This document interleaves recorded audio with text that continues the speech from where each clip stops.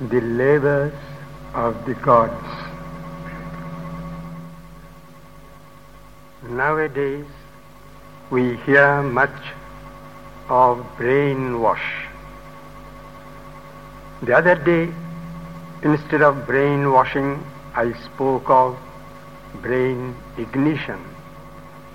That is to say, for a total reconstitution of the brain, for a new building of the physique of the new man, one has to transform the cells of grey matter into particles of fire, packets of burning energy. I said the cranium being the control room of physical existence and the brain being the controlling agent, the brain extending its range down the spinal column to its end at the last vertebra. This is the element that has to be treated and reorganized first and foremost if a physical reorganization of human nature and behavior is to be achieved. I tried to explain that this being the physical or material field, the first of the elements, Kshiti, or earth, or matter, the God presiding over it, fire, has to be invoked and his special working carried out here. The brain thus is the controller general of the whole physical system of the human body. In particular, however, it is the controller and regulator of the physical mind and the senses, the 6 indriyas of Indian psychology. This is the province of the basic earth principle, this range of material matter over which fire is the presiding deity.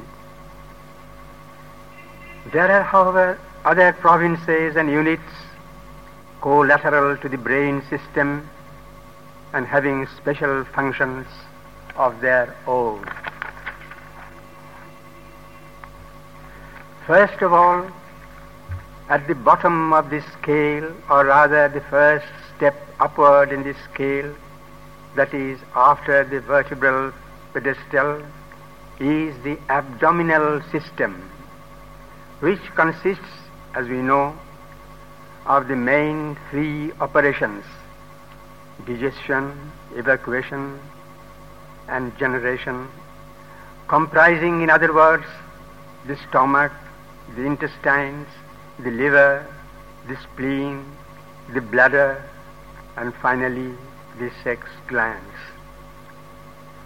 The glands indeed here in this domain are the operative agent, and they have a special way of operation, namely washing. If fire controls the most material, the earth principle, it is water, apas, that is the God in this region of the vital functions. The Vedas speak of the purifying streams of the Sindhus and the Srotas.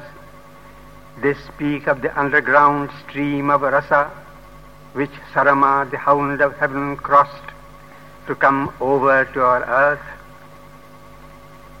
Water, in fact, does the work appropriate to this region. It is the vital region in man and consists of functions attached to the vital activities. The vital in its ordinary and normal functions means desires and attachments, hunger and thirst, ties and bondages, urges and demands. These have to be cleared and washed out if there is to be a healthy strength in the system, washed by spraying the pure vital fluid. Physiologically, the enzymes and endocrine secretions are the physical formations or outer formulations of the hidden vital fluid. This indeed is the function of the deity Soma, Pavamana Soma, the flowing stream of delight, who in effect is the true presiding Godhead here. For it is this section of the body that is the stage for our whole world of enjoyment, for the play of all our physical delights as well as of all our ailments and diseases. Purified, it is the giver of health and happiness, leading ultimately to that supreme delight which is immortality, life transfigured. Above and next to this region of the viscera, on the other side of the diaphragm, is the region of the thorax, the chest cavity. It contains the most important of all human organs, the heart and the lungs, which means the respiratory and the circulatory systems, extending into the solar plexus. And the power that controls it is that of the third element, Tejas, the pulsating, radiant energy. It is the energizing heat, the warmth of will and aspiration, concentration in the heart. It is also tapas. It is indeed a form of fire, fire in its essential substance, a quiet white flame against the robust red and crimson and purple fires of earth. It is the mounting urge of consciousness in its rhythmic poise of harmonious strength. And that is the God Aryama of the Vedas, the Godhead presiding over the upward surge of evolution. From here comes not merely the drive to go forward, the secret dynamo that moves the being to its goal, but also gives the way and the conditions under which the end is achieved or fulfilled. From here too comes the rhythm and the balance and the happy harmony of all movements in life.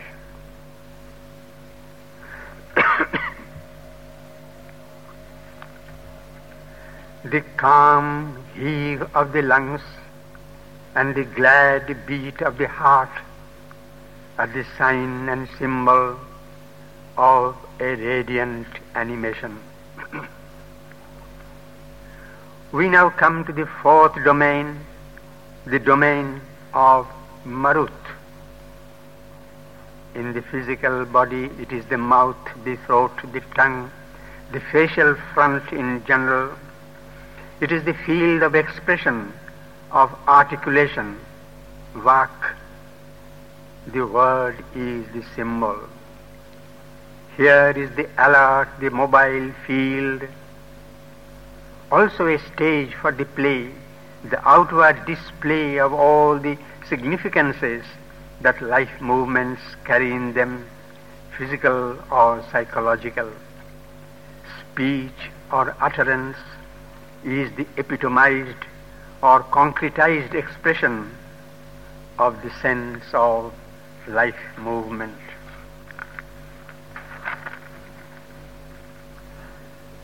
This region of the Marut can be linked to that where the Vedic Maruts rule and govern. The Vedic Maruts are called thought gods riding on the movements of life. They represent the aerial spirits or energies that lift the human spirit from its purely vital and material coils into the rarer regions of pure thinking and light and consciousness, who spread and move further upward in the still farther and rarer regions of consciousness and energy. Beyond is the fifth element, Vyom, the sphere overhead, the vast and the infinite. That, of course, is the original source and status of the human being, where he gathers up all the elements in one indivisible, perfect consciousness. That is the root of the divine tree of existence, which, as the Vedas say, dwells up there, spreading downward all the branches, namely all the other elements of the being. Such then are the 5 operations of the divine alchemy with regard to the purification of the human vessel, somewhat in the manner of the ancients while treating the base metal. They are burning, washing, brightening up or warming up or enlivening, articulating, giving an expression of a form of beauty and truth, and finally setting the whole within or in reference to the frame of the infinite and the impersonal. We have said that each element has its special function in relation to the human nature. The fire burns in the earthly or material sheath. The water flushes and cleans the vitals. The radiant energy activizes and regulates the cardiac domain, which in fact is the central knot of life. The air or wind, the breath of consciousness, inspires the right expression in thought and speech and act. And finally, the vast, limitless beyond is the ultimate reality, embracing the rest of the being in its truth and love and delight. In reality, however, the elements in their essence are not exclusive of each other. Indeed, they with their respective fields and functions are interchangeable. Each one can do the work of any other, of all together. They function severally and collectively, and they intermingle and reciprocate in their functioning, even like and following the example of the Vedic gods. Fire can ignite the brain, or the vitals, or the cardiac and the throat region, or even the crown. The water as well can flush likewise the brain, the vitals, the thorax and the throat.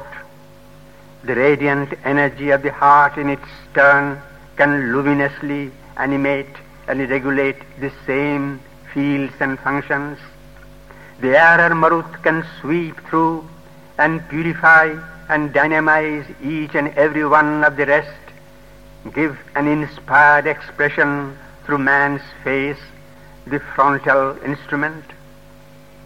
And it goes without saying that the infinite, the vast, lies behind, and at the heart of and above and beyond all. Without it, nothing can exist or move. That is the supreme agent for creation and new creation, the supreme grace. Therefore, the Vedic Rishi declares it is all one single reality, the supreme grace. the sages give it different names.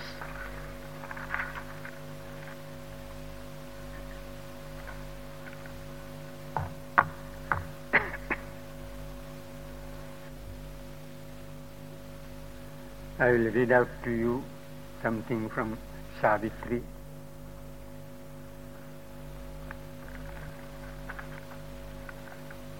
Dante, the great poet Dante, was led into hell and conducted through its heart-sickening experiences by his guru Virgil, till at last they emerged into heaven and found Beatrice waiting for them there. Today we are being introduced into the very heart of hell as described in Savitri, a very real and true hell, for it is the self and substance of ignorance and unconsciousness, the source of all earthly malady, disease and suffering and death. But we know none can reach heaven unless he passes through hell. Indeed, we are told hell is the shortest cut to paradise. We shall know how Savitri explains, or rather reveals it all.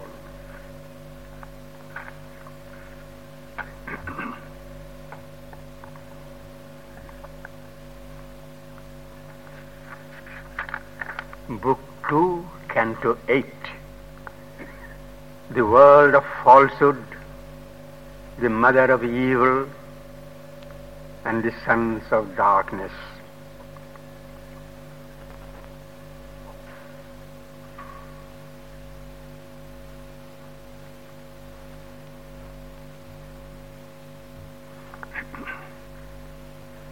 Then could he see the hidden heart of night, the labor of its stark unconsciousness, reveal the endless, terrible, inane, a spiritless, blank infinity was there, a nature that denied the eternal truth in the vain braggart freedom of its thought, hoped to abolish God and reign alone. There was no sovereign guest, no witness light. Unhelped, it would create its own bleak world. Its large, blind eyes looked out on demon acts. Its deaf ears heard the untruth. Its dumb lips spoke. Its huge, misguided fancy took vast shapes. Its mindless sentience quivered with fierce conceits, engendering a brute principle of life. Evil and pain begot a monstrous soul. The anarchs of the formless depths arose, great Titan beings and demoniac powers, world egos, racked with lust and thought and will, vast minds and lives without a spirit within. Impatient architects of error's house, leaders of the cosmic ignorance and unrest, and sponsors of sorrow and mortality, embodied the dark ideas of the abyss a shadow substance into emptiness came. Dim forms were born in the unthinking void, and eddies met and made an adverse space in whose black folds being imagined hell. Eyes piercing the triple-plated gloom identified their sight with its blind stare. Accustomed to the unnatural dark, they saw unreality made real and conscious night. A violent, fierce and formidable world. An ancient womb of huge calamitous dreams, coiled like a lava in the obscurity that keeps it from the spear points of heaven's stars. It was the gate of a false infinite, an eternity of disastrous absolutes, an immense negation of spiritual things. All once self-luminous in the spirit sphere turned now into their own dark contraries. Being collapsed into a pointless void that yet was a zero parent of the world. In conscience, swallowing up the cosmic mind, produced a universe from its lethal sleep. Bliss into black coma, fallen, insensible, coiled back to itself, and God's eternal joy through a false, poignant figure of grief and pain, still dolorously nailed upon a cross, fixed in the soil of a dumb, insentient world, where birth was a pang and death an agony.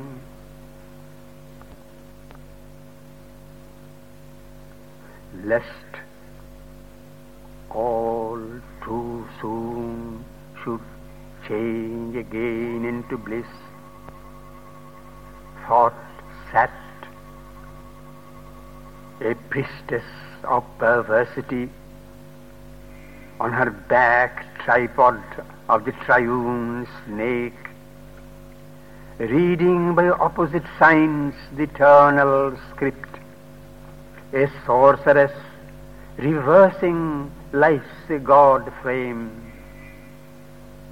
in darkling aisles with evil eyes for lamps and fatal voices chanting from the apse, in strange infernal dim basilicas, intoning the magic of the unholy word. The ominous, profound initiate performed the ritual of her mysteries. Their suffering was nature's daily food, alluring to the anguished heart and flesh, and torture was the formula of delight. Pain mimicked the celestial ecstasy. Their good, a faithless gardener of God, watered with the virtue, the world's upas tree, and careful of the outward word and act, engrafted his hypocrite blooms on native ill. All high things serve their nether opposite, the forms of gods, sustained demon cult. Heaven's face became a mask and snare of hell. There, in the heart of vain phenomenon, in an enormous action's writhen core, he saw a shape, illimitable and vague, sitting on death, who swallows all things born, a chill, fixed face, with dire and motionless eyes, her dreadful trident in her shadowy hand outstretched.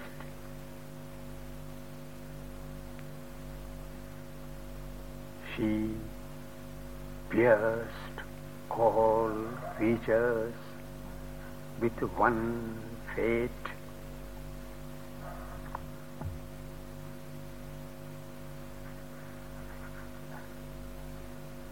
The mother in conscience, that is to say.